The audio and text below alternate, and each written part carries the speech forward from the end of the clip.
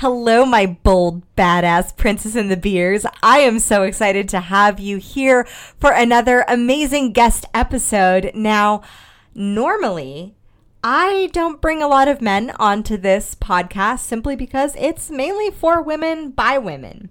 But there are some men who, we could call them woke, but there are some men that just have the ability to connect empathically on such a deep level and who are able to have that embodiment of both the masculine energy of drive and ambition and goal-gettedness and have that feminine sort of energy of empathy, sensitivity, awareness, presence.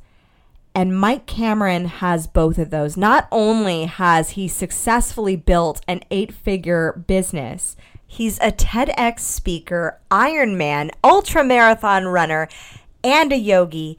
And his passion and his purpose work is now serving men to help them understand the underlying emotions that drive the decisions that we make every single day so that we can really have a fully awakened existence.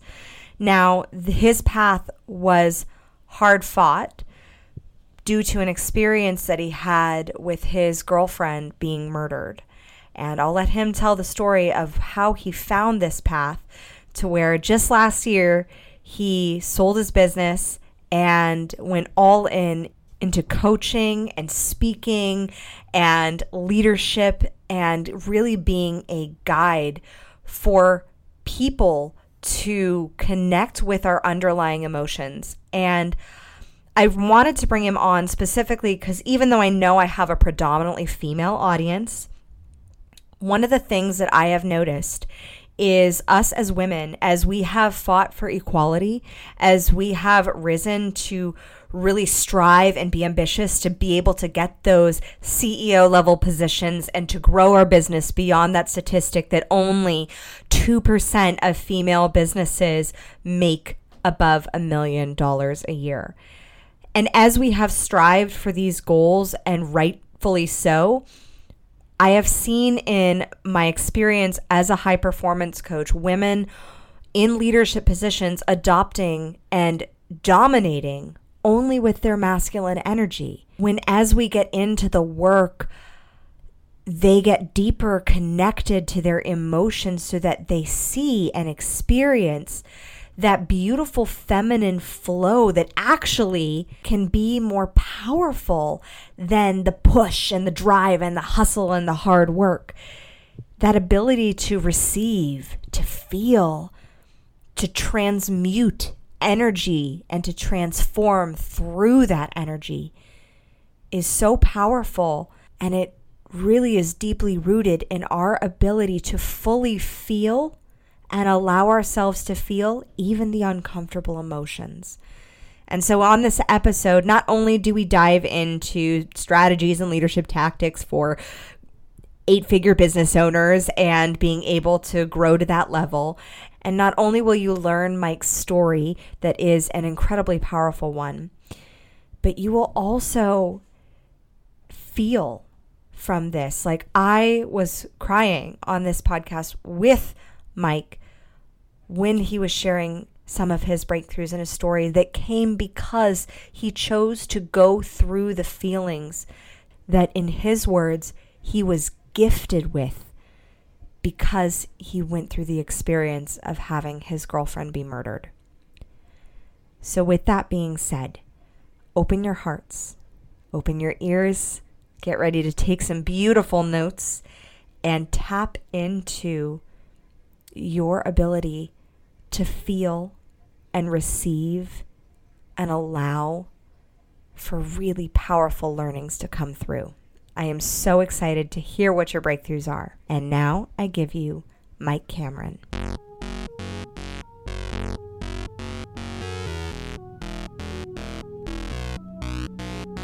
Welcome to the Princess and the Bee podcast, the place to be to build your empire as queen of your body, business, and life. I'm your host, Kimberly Spencer, founder of CrownYourself.com, and I'm an award-winning coach, Amazon best-selling author, and multi-passionate entrepreneur.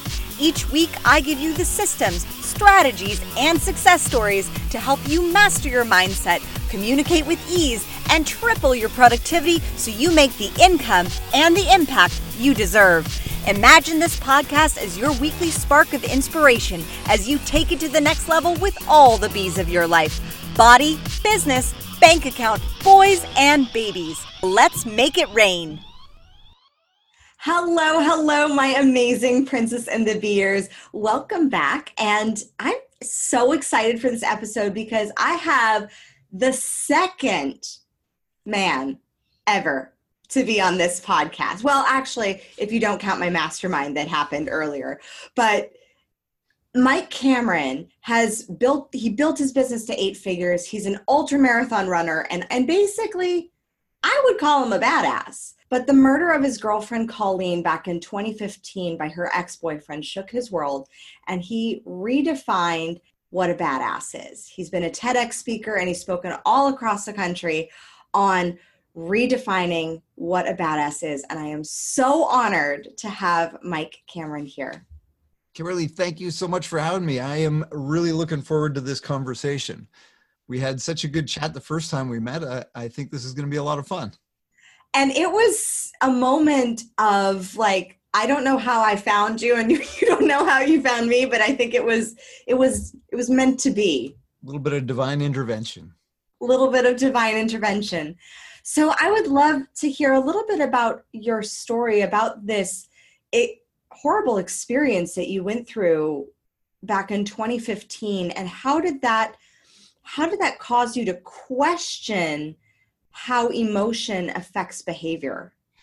Well, it's interesting. I'm going to take it back further than that, because that was just sadly another of the sort of clues along the way. I started, I kind of joke as a speaker, we all look for sort of these interesting origin stories. And so as I was putting mine down, it was actually my current partner who touched on this, that I literally went from bagging shit to running a multi-million-dollar business. And it's true. It's not sort of made up. I started my career when I was 18, bagging steer manure. I worked at a garden supply wholesaler. So I literally bagged shit for a living, and ultimately worked my way up through the ranks at the soil plant, into the warehouse, drove a truck, eventually got into sales there. And so I started selling garden supplies. And what I started to learn there was that nobody buys a bag of steer manure because they want to own a bag of shit. Mm-hmm. They buy steer manure because they want the feeling that they will ultimately get when they can plant a beautiful garden, grow a beautiful rose or vegetable garden or what have you. So I started to recognize that if I wanted to sell more product, it was about tapping into that customer's emotions, right? Again, we don't buy a car for the car. We buy a car because it's going to make us feel like a baller, or it's going to make us feel like whatever. We don't necessarily buy the thing. We buy the feeling we believe the thing's going to give us. And I started learning that, like I said, real early in my sales career. And eventually I hit the ceiling at the garden supply company, went on to get into finance. I played hockey with a guy that was selling financial instruments, and he was having lots of fun, making lots of money. And I was 23 years old, and I said, okay, how do you do that? And so he showed me, or he told me what I needed to do. And eventually worked my way into a sales capacity selling financial instruments, investments. And that was kind of when I had my next lesson in we buy on emotion justified by logic. And that was, I was working in downtown Vancouver, British Columbia, Canada at the time, which is, one of our largest cities in Canada on the coast, and very urban and very affluent. And at 26 years old, I walked into the Porsche dealership because I was doing well. I was single and I was making lots of money and having lots of fun. And certainly a guy like that, a young guy like that, needs to have a Porsche, right? And so I walked into the dealership, and Bill, the sales guy, he knew full well this concept that we buy on emotion and we justify it with logic. And so, he had me sit down in this Porsche, and he stroked the leather and he said, oh, doesn't that feel nice? How does that feel wrapped around you? Put your hands on that steering wheel. What does that feel like? And he said, oh, just imagine taking this thing up the Sea to Sky Highway, which is a long, windy highway from Vancouver up to Whistler. It's right along the ocean. It's just a gorgeous highway, but it's lots of twists and turns. And of course, Porsches are well known for their handling capabilities. So, this was a guy that understood that we bought on emotion, because I got to tell you, there is nothing logical about buying a Porsche when you're 26 years old. That car, so I bought the car. That car was more money than I'd made in a year at that time. And so, yeah, it was stupid. When I look back at it, it was dumb. So again, starting to understand that, we buy on emotion, and in fact, we make decisions based on emotion. And as my career progressed and I started to sort of dive into that a little bit more, and I'm a guy that always likes to understand the why behind the what. So I looked at the science behind it, and sure enough, there's a whole bunch of science behind the fact that we actually make decisions based on how we feel, and we justify those or rationalize them with logic. And so, yeah, when Colleen was killed, that kind of came full circle for me. And I can dive into the story, the redefining badass piece. So probably two years before she was killed, I'd started exploring. I wrote a piece called "Men, It's Time to Woman Up," and I had been talking with a lady friend of mine, and we were talking about masculinity and sort of this theme of you got to man up. And I sort of joked with her at the time, and I said, it's really a shame because, we're encouraged to suppress, avoid, or remain stoic in the face of our emotions. And I said, really, we should be using the phrase, it's time to woman up. And so I thought, what, I'm going to write a piece about that. And so I did. And that was, I don't know, that was probably 7-8 years ago now that I wrote that piece. And, Colleen and I met in 2015, early 2015, and dated. And she used to always tease me about how much of a badass I was. And, I ran a business. I was a rock climber, or she got me into rock climbing. I did yoga. I did Ironman at the time.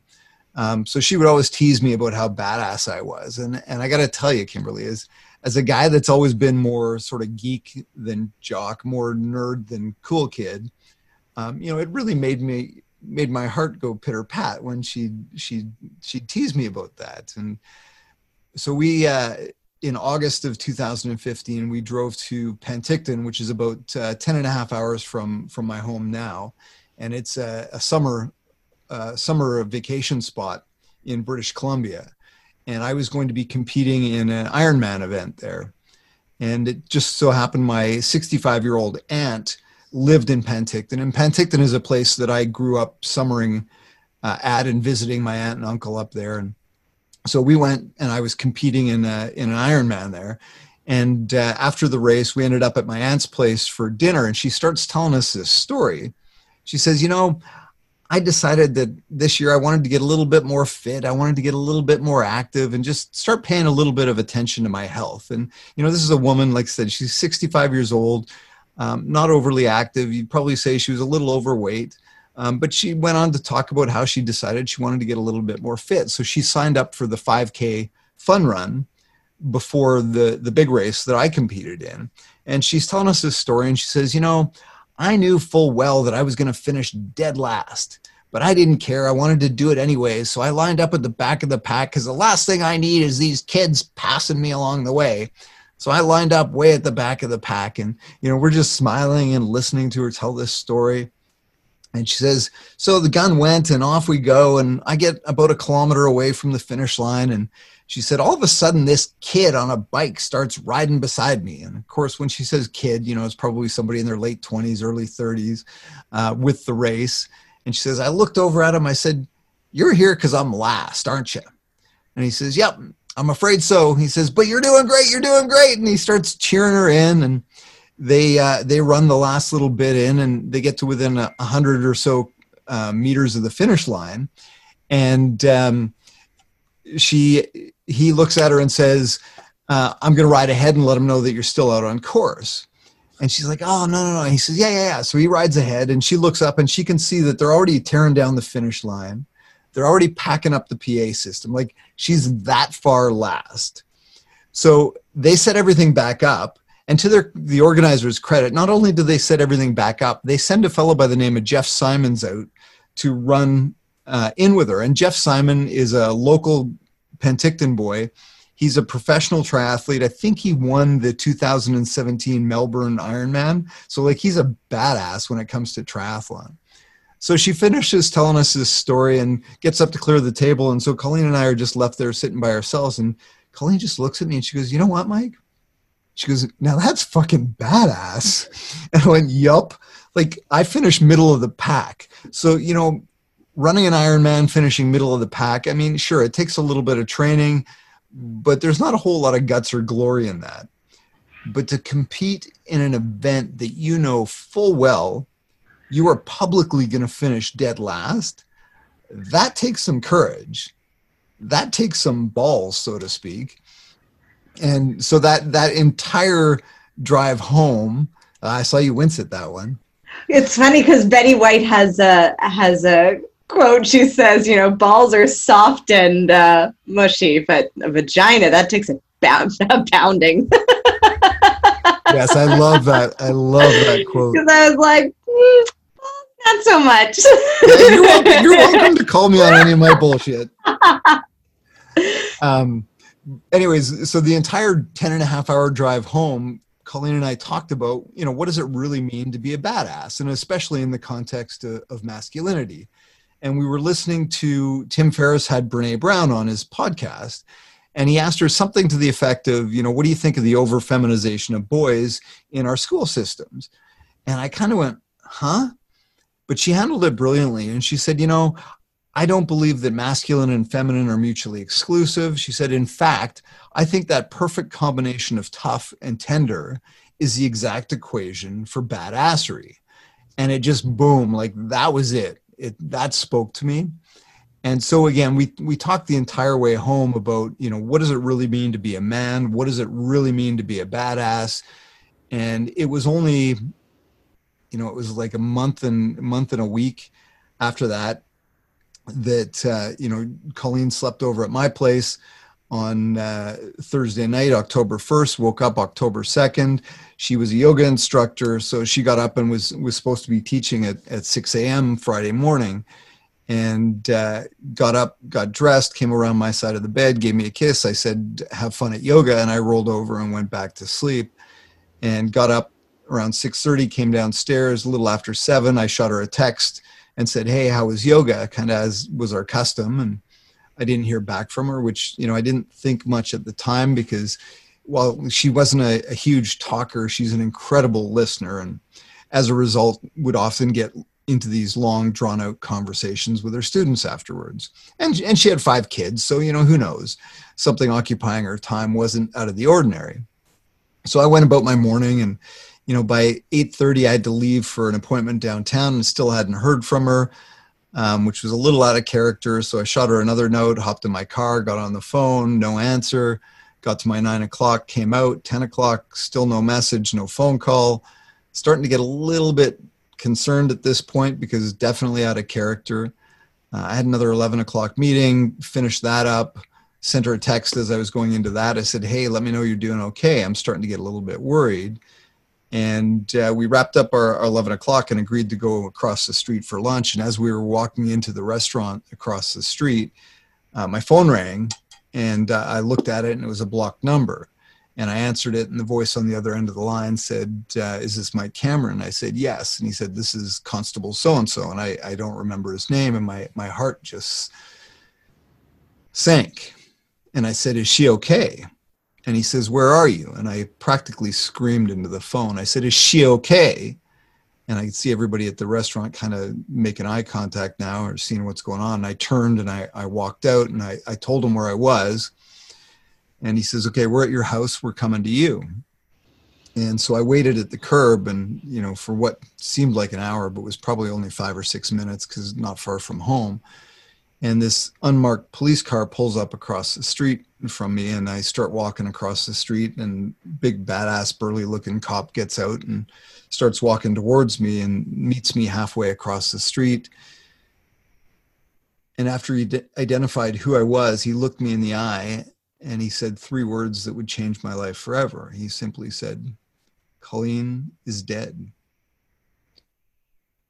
Shot and killed by an ex-boyfriend who subsequently took his own life." We make decisions based on emotion. This was a guy that made a decision with very permanent consequences based on a very temporary emotion. So looking at emotions, what is it that we need to be, because I have a toddler and a son, and he's amazing. And one of the things I work on teaching him is the ability to express his emotion, because he has lots of it. And I mean, I know that there's more of a stereotype around men being able to like rub some dirt into it and, buck up and get strong and all these kind of cliche phrases. I mean, my husband was raised with a ton of them. And what we're doing is looking at how do we really allow for him to have emotional expression. But I don't think that's just the problem with men. I think that is something with women too. Like, I wasn't allowed in my house to have big, bold anger or rage. Like, that's not pretty. That's not girly. And if I would get angry and in a big way, because that was kind of like my default for hypocrisy, whenever I would see hypocrisy, it just boils something inside of me.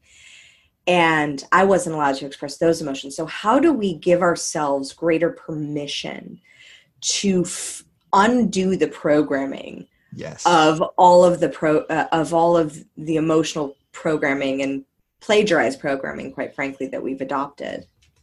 Yeah, and I think, I mean, that's a great point, and I talk about that a fair bit because I think, the risk we run, because I speak specifically to men and sort of the societal pressures to, as you said, don't be a pussy, suck it up, wipe the dirt off, get up, pick yourself up.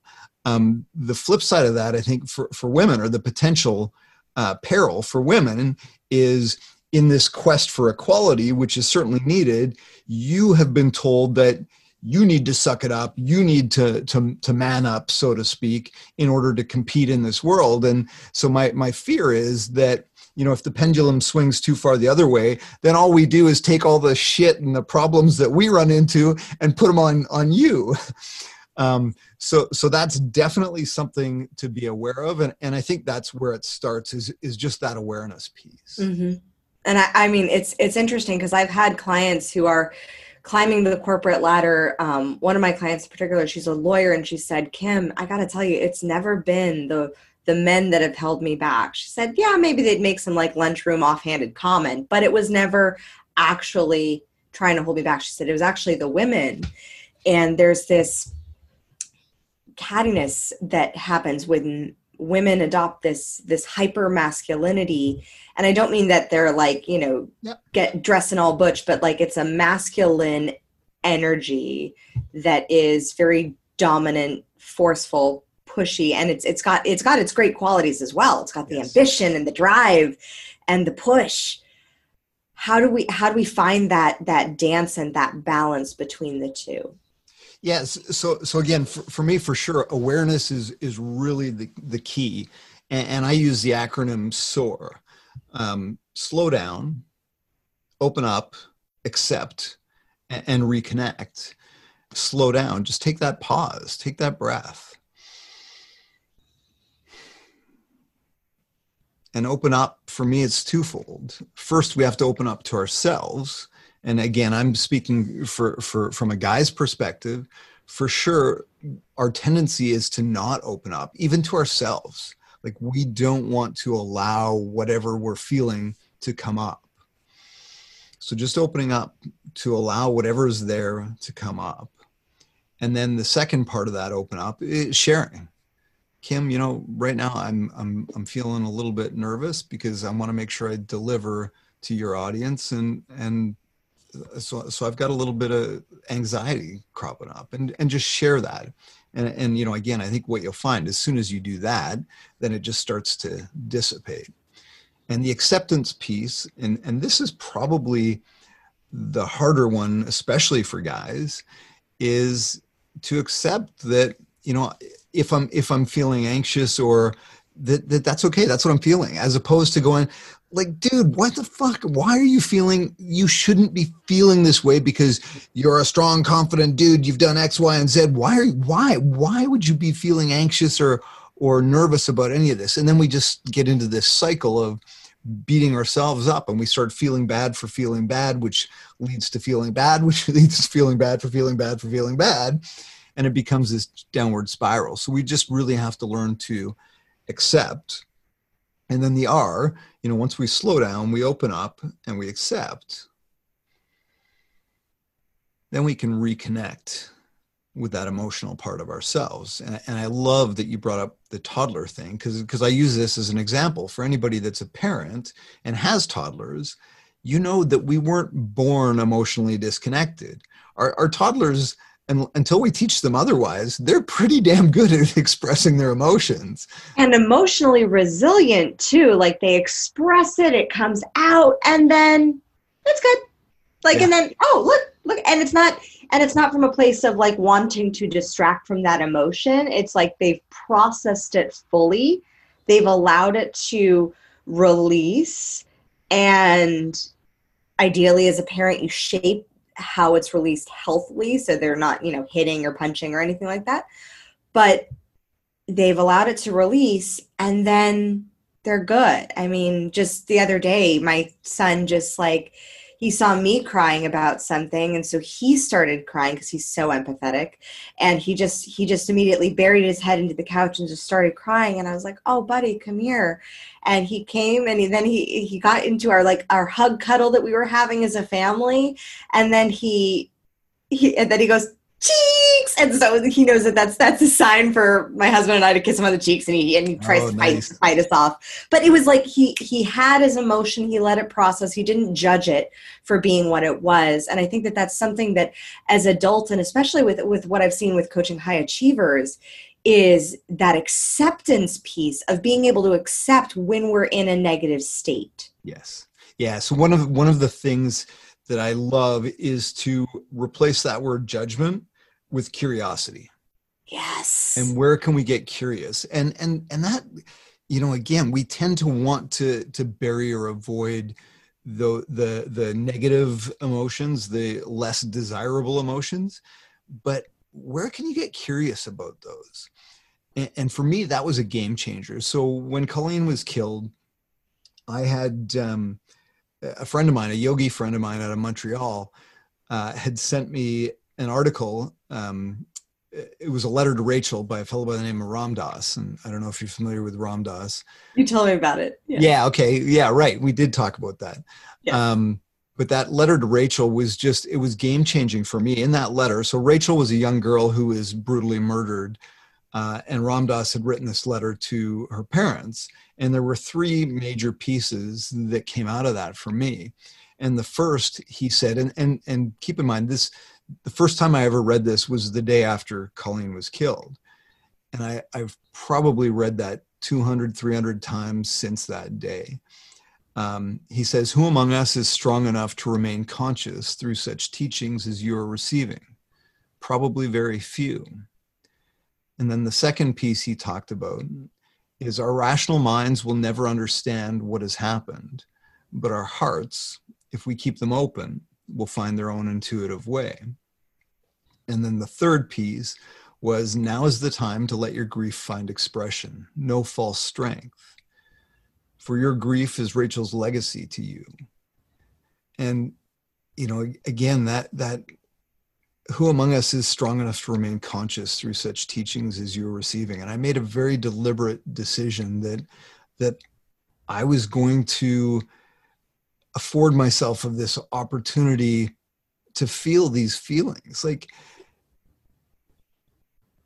and I can feel them coming now. Like, this is not an opportunity I would wish upon my worst enemy, but Kimberly, who the fuck am I to squander this?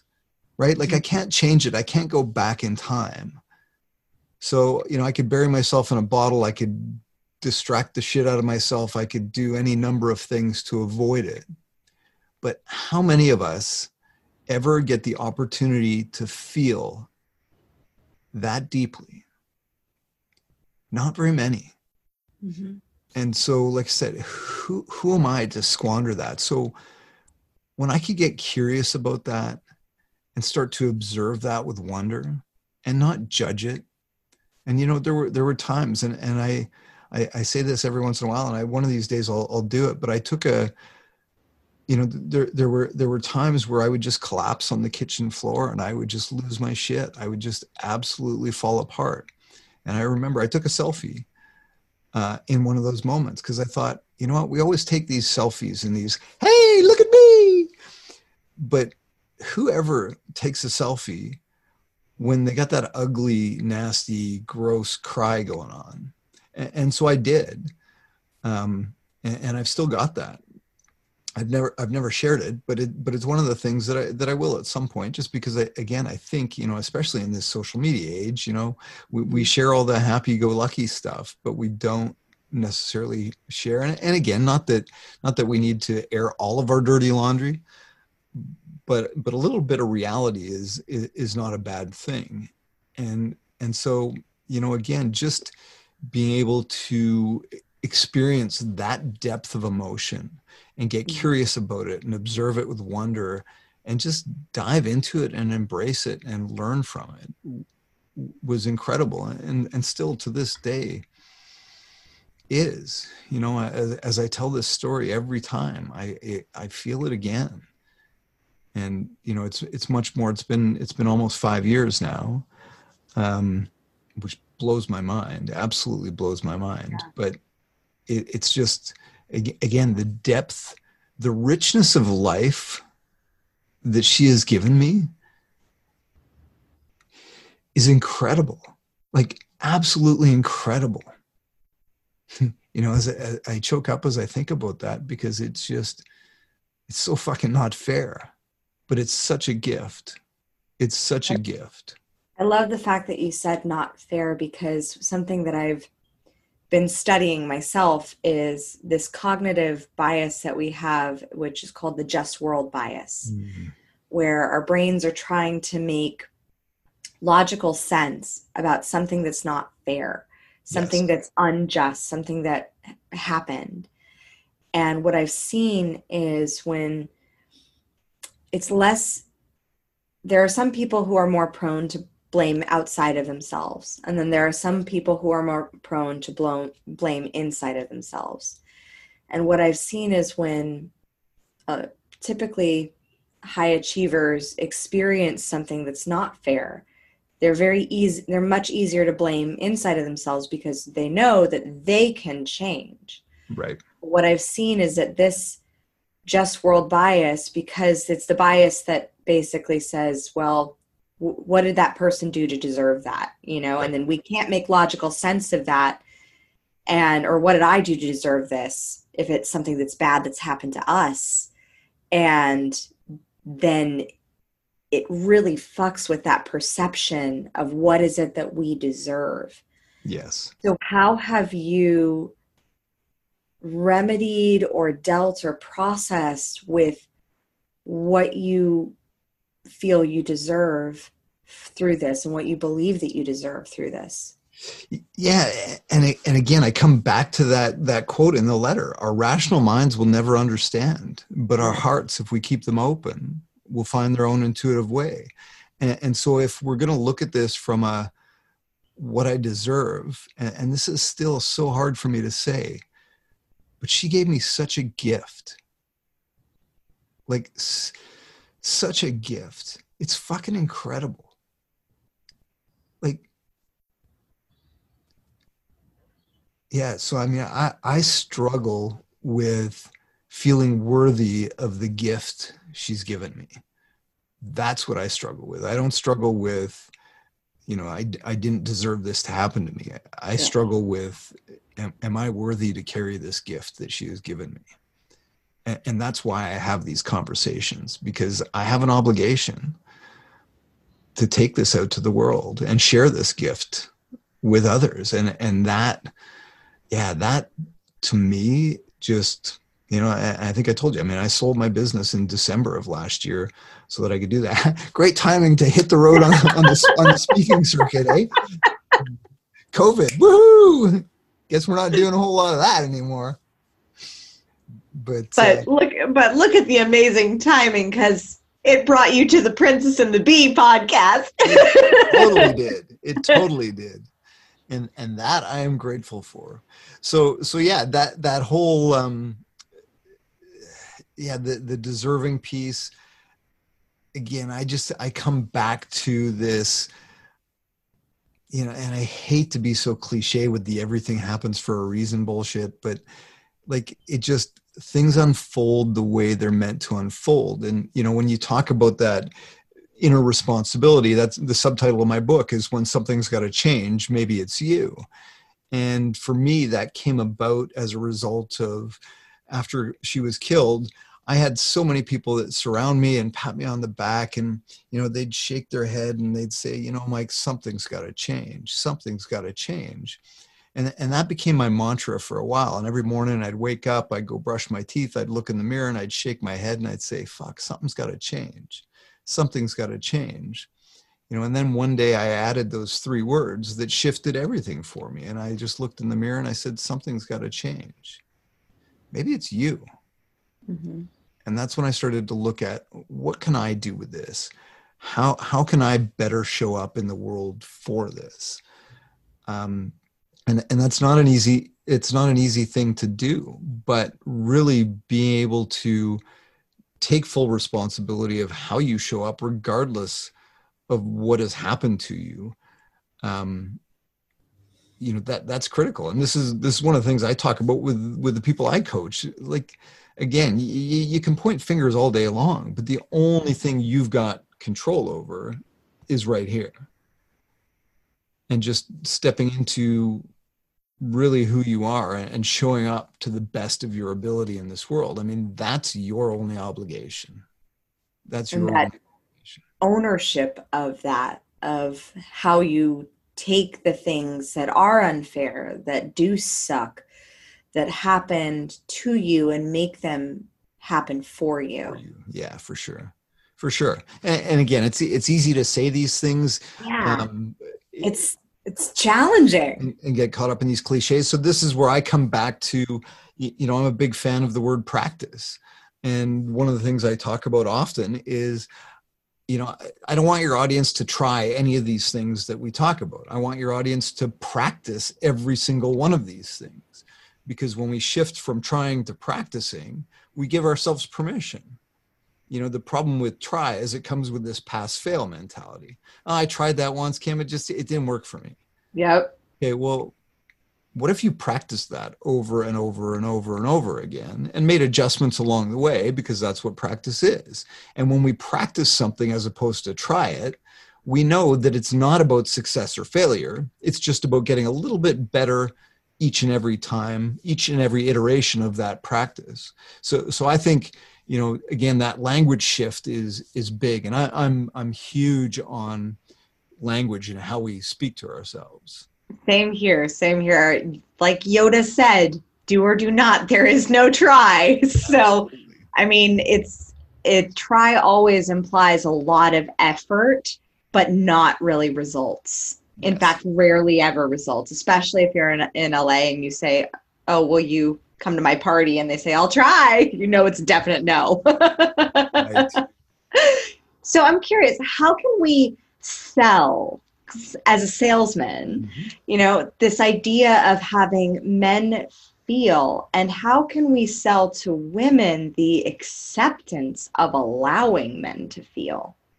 Yeah, well, those are 2 great questions. So let's talk to the men first. What I don't understand is why this is such a difficult sales pitch, and it is, I get it. But I mean, you look at the rates of suicide in men, the loneliness, depression epidemic, like it's just fucking nuts. By and large, we're not fucking happy. So if you're not happy and something's got to change, maybe it's you, right? So try it on for size, practice it, see how it works for you. I would suggest that when we can take the time to actually process these feelings, sit with them, observe them with wonder, you know, and this is what I talk about. Like, true strength isn't about suppressing, avoiding, or burying your emotions. True strength is about having the fucking courage to let them come up and sit with them and learn from them what we can. You know, it's so funny that we get called a pussy or a sissy or a, you know, I get called a soy boy all the time because I am empathetic and feel like. One of the guys in one of the forums I'm involved in said something to the effect of, oh, be careful with these guys. Some of these men are so empathetic and nurturing that they practically lactate. And I just thought, like, dude, I want to, what? Like, at what point did nurturing and empathetic become a bad characteristic to have? It just, and at what point did lactation become a bad thing? Yes, I was going to say that's called fueling and like feeding children. I was going to say there's just so many levels that is wrong. But once we can actually have the strength, because, you know, again, these kinds of comments come from a place of insecurity. Make no mistake. Like, this isn't coming from a place of, I'm so strong, I don't need to feel shit. No, I'm so fucking terrified about what might come up that I don't have the guts to actually sit with these feelings. So again, and this is where I come in, the challenge, because I think guys, typically we need a challenge. So here's my challenge. See if you actually have the courage to sit with and let some of these not so nice feelings come up. And when you do, I think what you'll find, I know what you'll find is that your entire perspective will shift. You can start making clearer decisions. You'll get more clear on your passions, your purpose, how you need to show up. You'll feel so much better, so much happier, because you can drop the stereotypical masculine bullshit that we're taught that we need to put on. And you can just show up as who you are. And that's when the magic starts to happen. And when we can start to feel the richness of experience that we live life is fucking incredible. And again, if we want to talk about how do we sell it to guys, let's talk about sex. Because, I mean, when you can, you know, when that becomes more than a physical experience, like, I get goosebumps thinking about that. Like, just when you can immerse yourself so deep into that experience. And again, the same goes true with any experience, but sex is an experience that guys covet and will respond to. But, you know, I think back to, we went to a concert a few months back. I guess it was probably almost a year ago now. It was just a local concert. It was a husband and wife team that I've met over the course of the years. He has a story. He was sexually abused. So he works that into his music, and it's an incredibly powerful performance.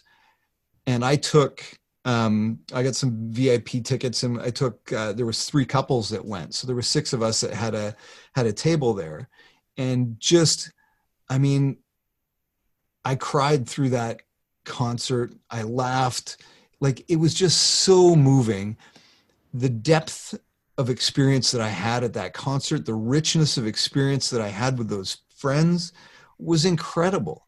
And I tell you, 10 years ago, there's no way I would have been able to look back. And again, it was a small little concert in a 250 seat local auditorium with a local musician that was one of the most impactful concerts of my life. Like, it was incredible.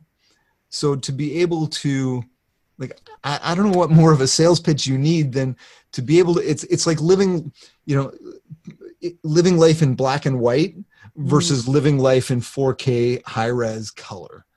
Like, that's the difference. And when you can wake up every day, you know, I think back to the sort of the Disney cartoons, the birds chirping, Bambi bouncing in the field. And, you know, again, it's just being able to live this richness of experience is so, so gratifying. And I can assure you, once you get there, you will never, ever, ever go back. And ladies, I'm going to challenge you to accept that challenge just as much, because having been on the side of locking down feelings and boxing them away, any inappropriate ones or ones that I should feel shame over feeling, it was actually when I was 17, I was studying in an acting class, and it was a Meisner acting class. And it was through 8 months of doing these activities, these doors and activities of just relearning how to relate and experience a person again. Mm-hmm. It brought humanity back to me. It brought awareness. It brought feeling. It brought that moment in the mirror for me. For me, it was with my eating disorder that I said, I've been spending all my time blaming all of these other people and all of these other things. And yet maybe it's me. Maybe it's me that needs to change. And that ability to tap into allowing for the feelings. And there's a great part in Glennon Doyle's book, Untamed, that she talks about feelings kind of being like this package. And like, especially the negative ones, like you're delivered this package and you don't really want to open it because it's like you don't really want to go to the door even to go get it. Because you're just like, oh my God, I'm doing my thing. I don't want to go to the door and like deal with the delivery man and sign. Like, I don't want to deal with it. But when you finally receive it and you get it, once you open that box up, you're able to get so many learnings and awarenesses and understandings about yourself that were just cloaked in the package of a feeling. Yes. Yeah, no, I love that. So I use the analogy of a ball of yarn. And I talk about that often especially with guys, because sometimes it's hard, right? Like, so if I ask a guy how they're feeling, because that's usually what we'll do is we'll do that SOAR analogy and we'll just slow down. So I'll often just start with maybe a couple of minute meditation and just let's slow down. Let's just settle into this space and start to notice, what are you feeling? And it's, maybe it's, I feel shitty. I feel crappy. Okay, well, what is that? I don't know. It's like, okay, well, I know it's this giant ball of yarn and it's got all these different things intermingled in it. So let's just start to pull at one thread at a time and unpack those. Is there anger in there? Yeah. Okay, well, let's pull on that thread. Let's pull on that string of yarn and see what comes out. And so, yeah, I love that package analogy because it's this giant bundle. And when we can start to unpack that package and we can start to identify the component pieces that are in that package, that's when we can start to recognize why we're doing some of the behaviors that we're doing. And especially, if you've got a pattern of behavior that you want to change, that's where it needs to start, because it doesn't start with the behavior. It starts with the feeling. So there's a feeling that drives that behavior. And I think that's the problem often that we run into, and you could speak to this from an eating perspective, I'm sure.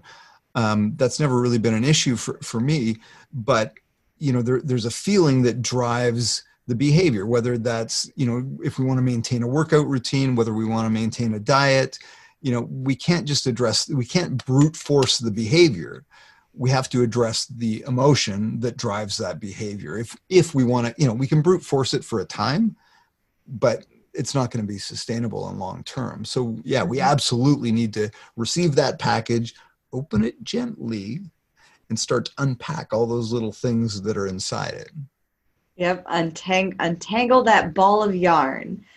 I'd love to know, because when building a business, I mean, you've built a multi-million-dollar business, and there is something that I've noticed with a lot of entrepreneurs where they get this identity around being a badass from the struggle and the story of suffering that they're going through, of how hard they're working to build this thing.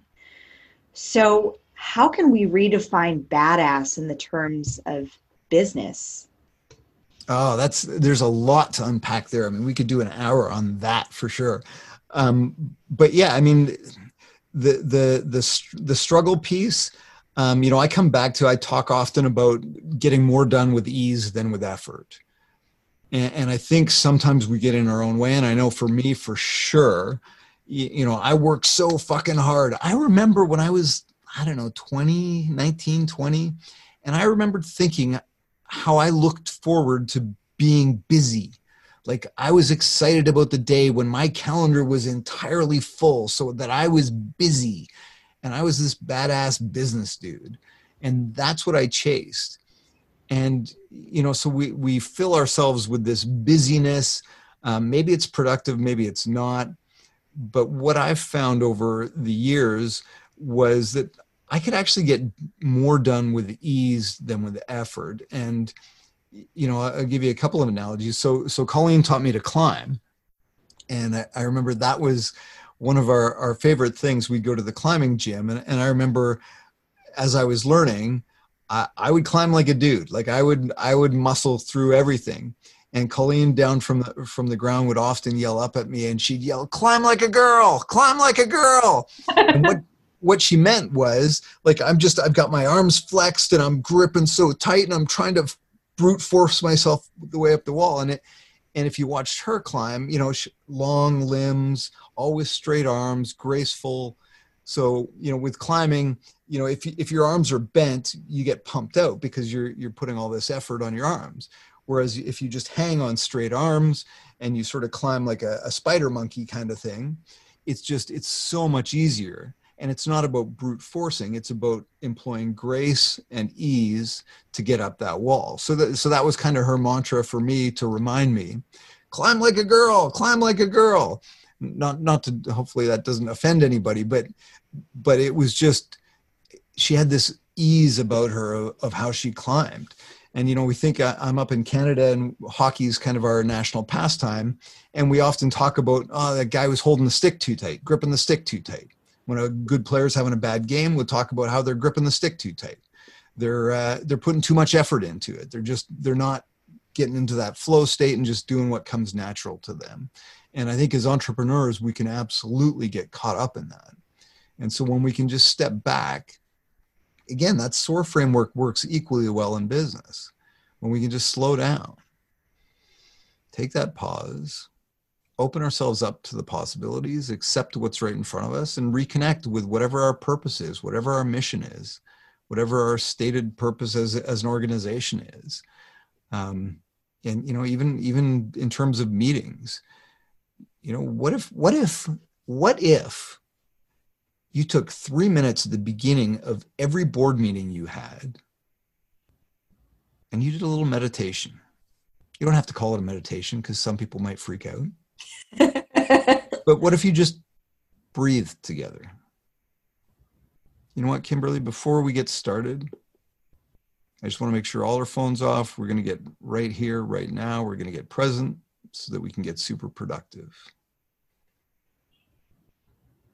And what if you just took even 60 seconds at the beginning of one of those meetings?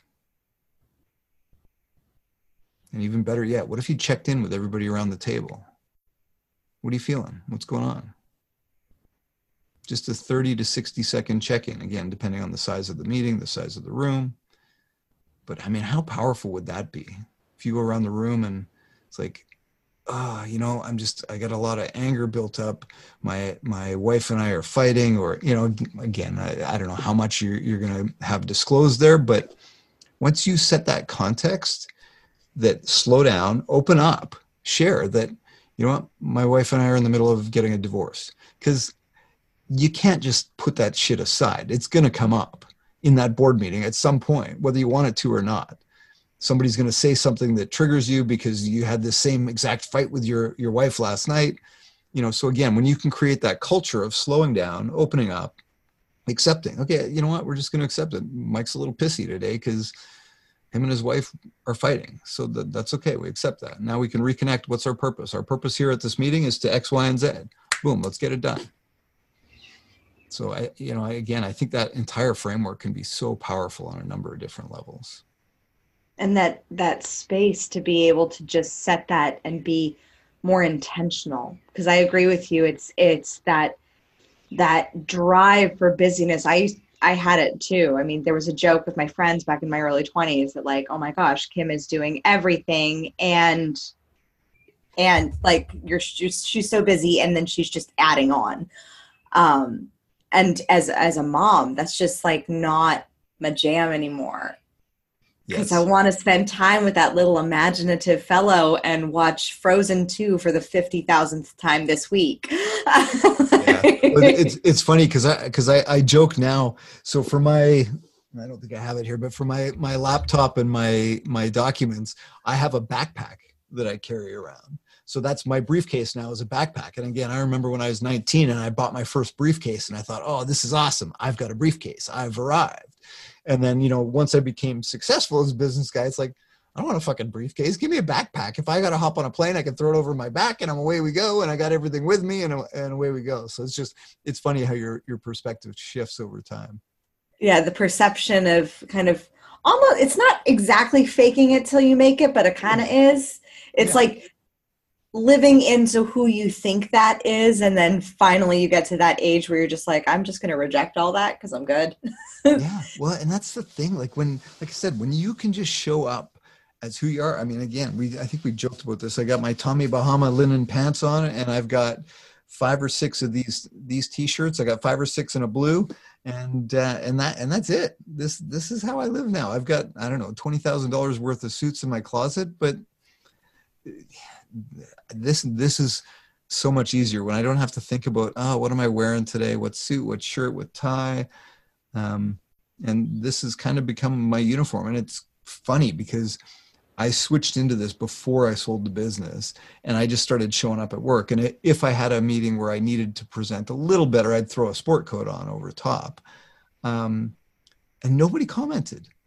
And it was funny. It was probably 8 months in. And so I asked my right hand, I said, so have you, she goes, well, yeah, I kind of did, but I just thought that was your thing. I'm like, yeah, it totally is my thing. But I just thought it was interesting that I think it was probably a bigger deal in my mind than in anyone else's. And again, don't get me wrong. I love nice suits. So, slipping on that nice suit, there is definitely something about that. So I won't get rid of them, but this just makes life a whole lot easier on a day-to-day. Yeah. I mean, Steve Jobs wore the same thing pretty much every day. So. Yes, absolutely. Strong modeling. So I'm curious because I know you built your business with kind of a company culture of coaching. Yes. And empathic leadership. What does that mean to build coaching basically into a corporation and lead empathically? Well, so the empathetic leadership, I think, that comes back to that vulnerability piece that we talked about with my Aunt Sharon, having the courage to show up, knowing full well you're going to finish dead last. As a leader, I mean, I think 10, 15, 20 years ago, we used to follow the guy or gal that would stand up and say, I know the way, let's go. Whereas today it's, we know that you don't actually know the way because nobody fucking knows the way. And if you stand up and tell me this is a fact, I'm going to Google it and I'm going to call bullshit on you. And I think people are kind of wise to that type of leadership. And what they're really looking for is, I don't need you to know all the answers, Mike, because I know that you don't. What I need you to do is I need you to show up and know that you got my back, that you're going to support me.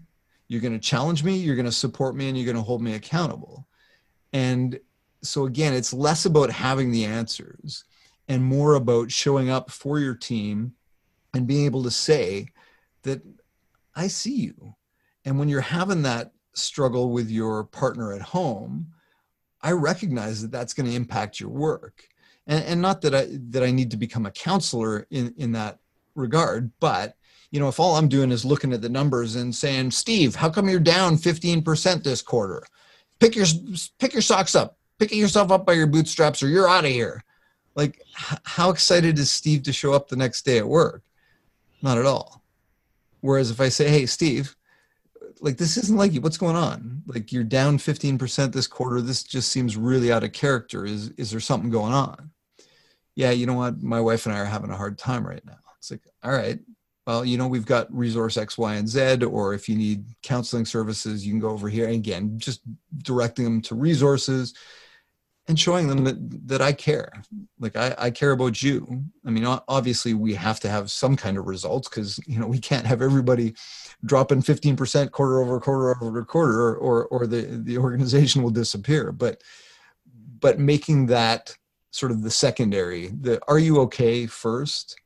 Because again, it's that when people know how much you care, right, that's when they'll show up for you as well. And that's, so many of my team would take a bullet for me because I would take a bullet for them, and I demonstrated that. It wasn't just lip service.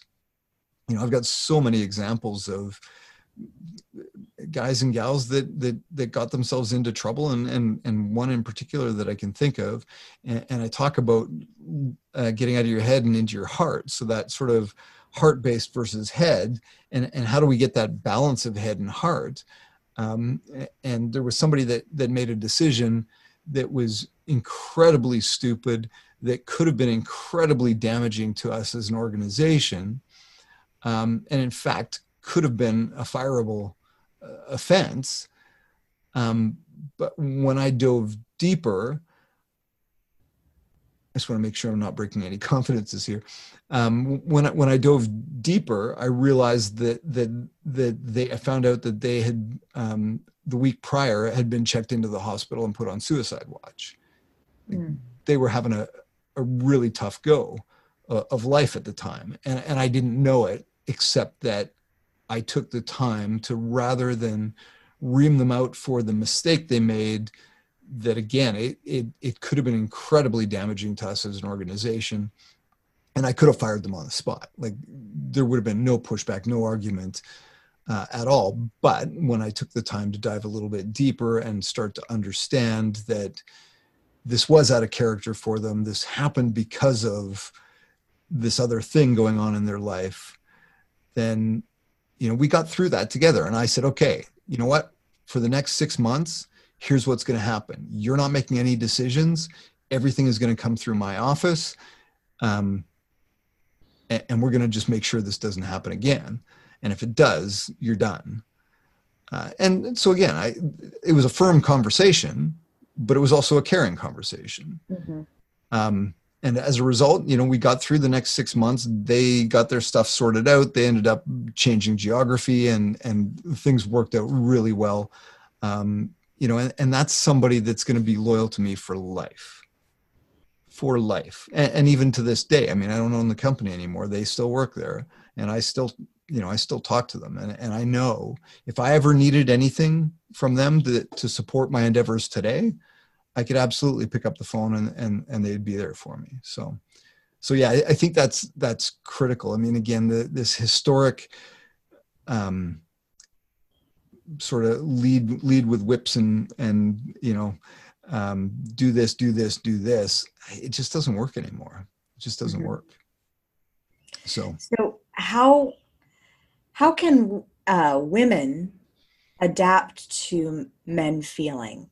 Because I know that sometimes while we'll say that we want it, like I personally love the few times that I have ever seen my husband cry, because I just feel so connected to him when he's gone through that, or he looked at the piece of steak in Florence. It's the same way he looked at me at our weddings. Like it was on our honeymoon. I'll give him that. But it was just the moment that we were there and he started to tear up. And I was like, that's the same look and tears that you gave me in my wedding dress.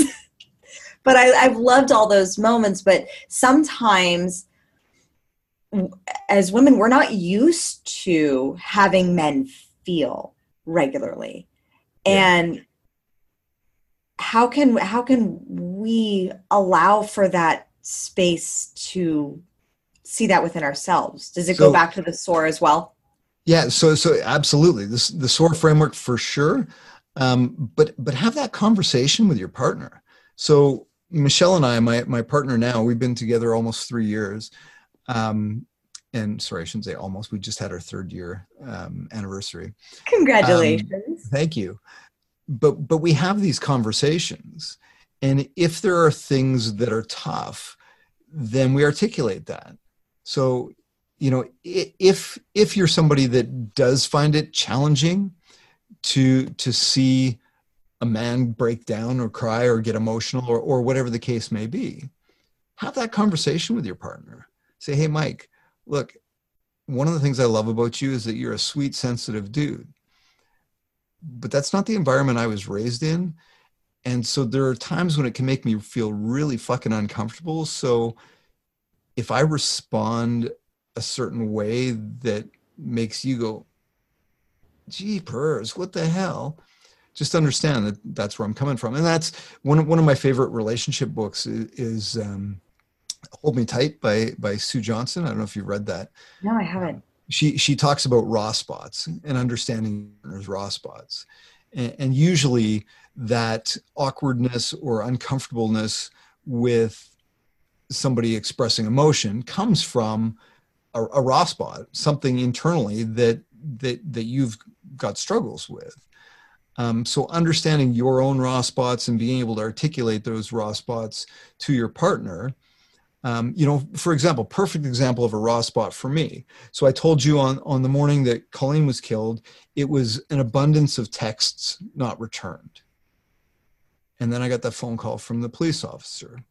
So even to this day, if I text Michelle, and not that she needs to respond instantly, but if there's a little bit out of character length of time that goes by that I don't hear back from her, I just like, I get this anxiety that rises up. And we've talked about this because the flip side for her is she's been in an abusive and controlling relationship before. So, you know, for me to say to her, I need you to respond quickly, you know, is going to set her raw spots on edge and say, who is this dude that's trying to control me? Whereas for me, it's got nothing to do with control. It's just, hey, babe, like I need you to understand that when I don't hear from you, it's totally okay because I don't expect you to be hyper responsive, but I just need you to know that there's a little piece of me that goes, so if I react in a way that you're going like, dude, it's been 3 hours that I didn't reply to you. Why are you losing your mind?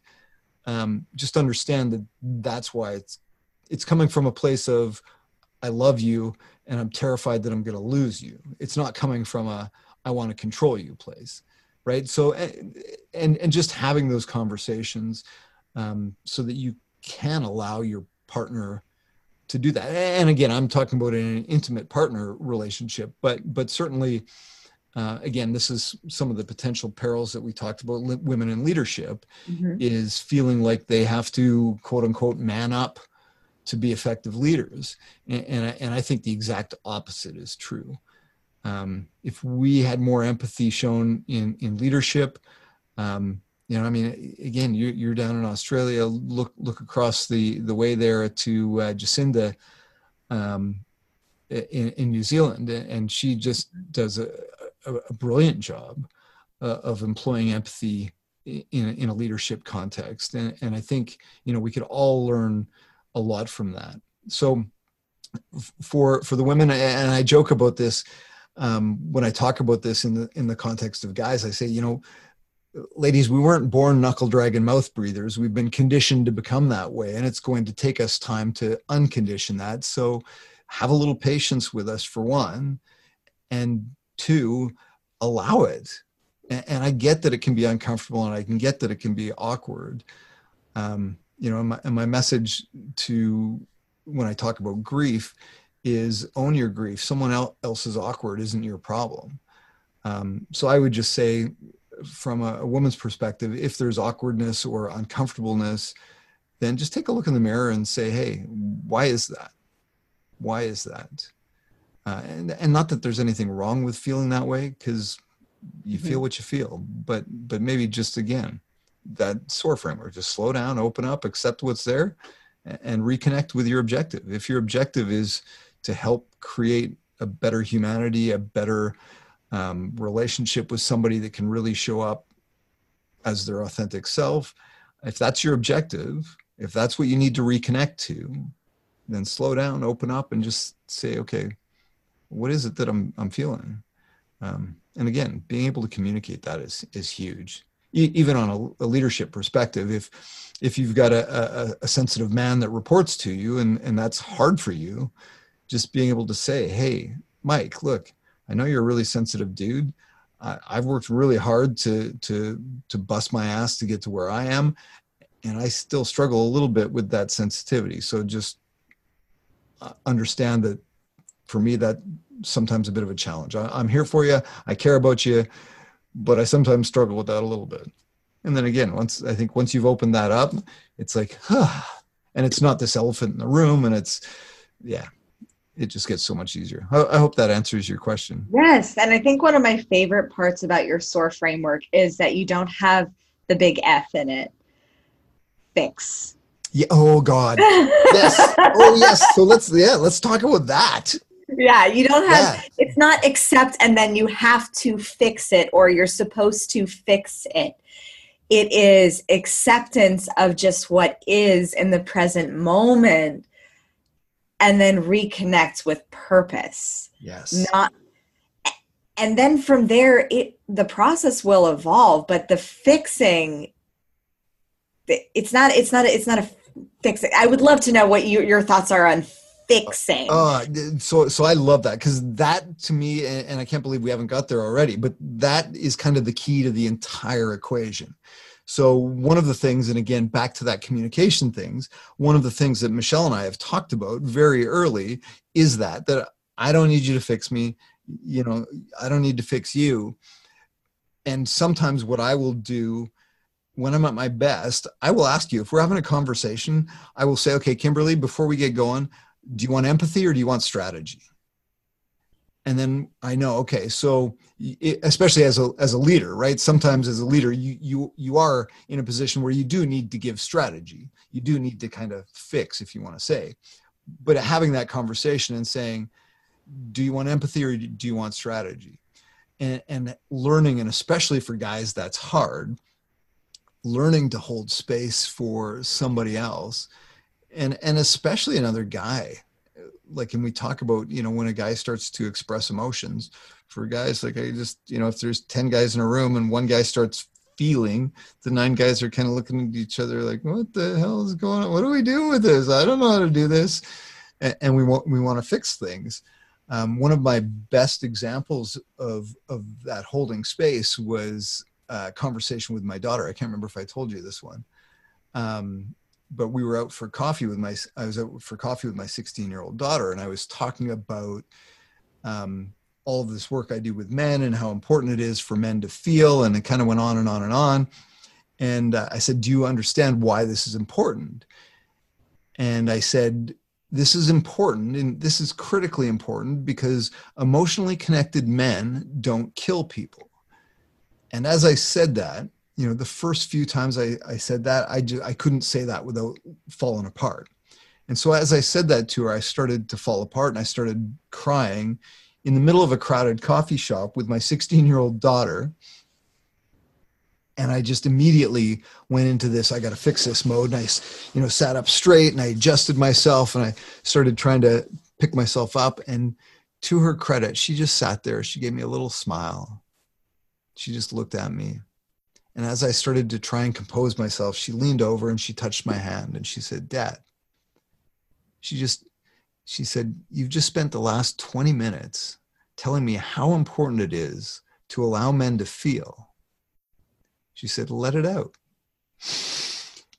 And that was one of the most beautiful moments I've ever had in my life. Like, talk about lessons from a 16-year-old girl, hey? It was amazing. So the flip side of that, we had one of the men's groups that I facilitate. We had a group of guys, and we were kind of going around the circle and talking about, why are you here? And a lot of the guys talked about some of the things they'd accomplished or had to contribute. And we got to one of the guys, and he kind of went, and you could tell he was feeling sort of less than.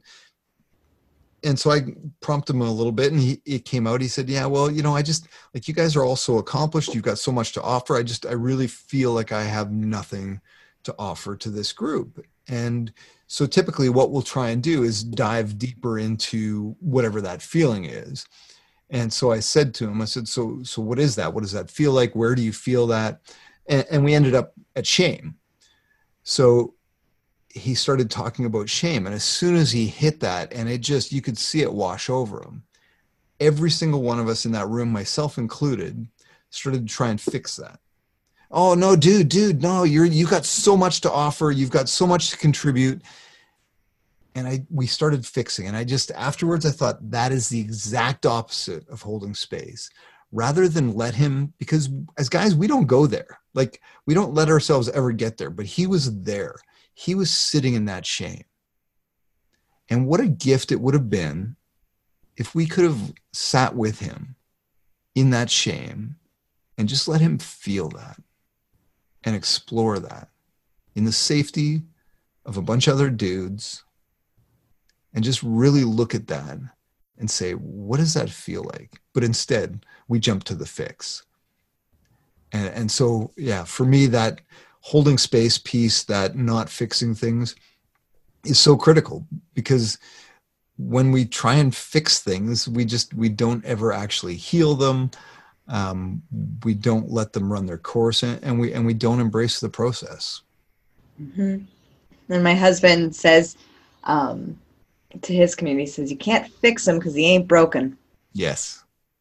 And there's a misperception that I think a lot of us have then when we have these negative emotions, that there's something wrong with us. Yeah. That there's something broken. And I mean, I know, because that was one of the beliefs that was driving the behavior of having an eating disorder.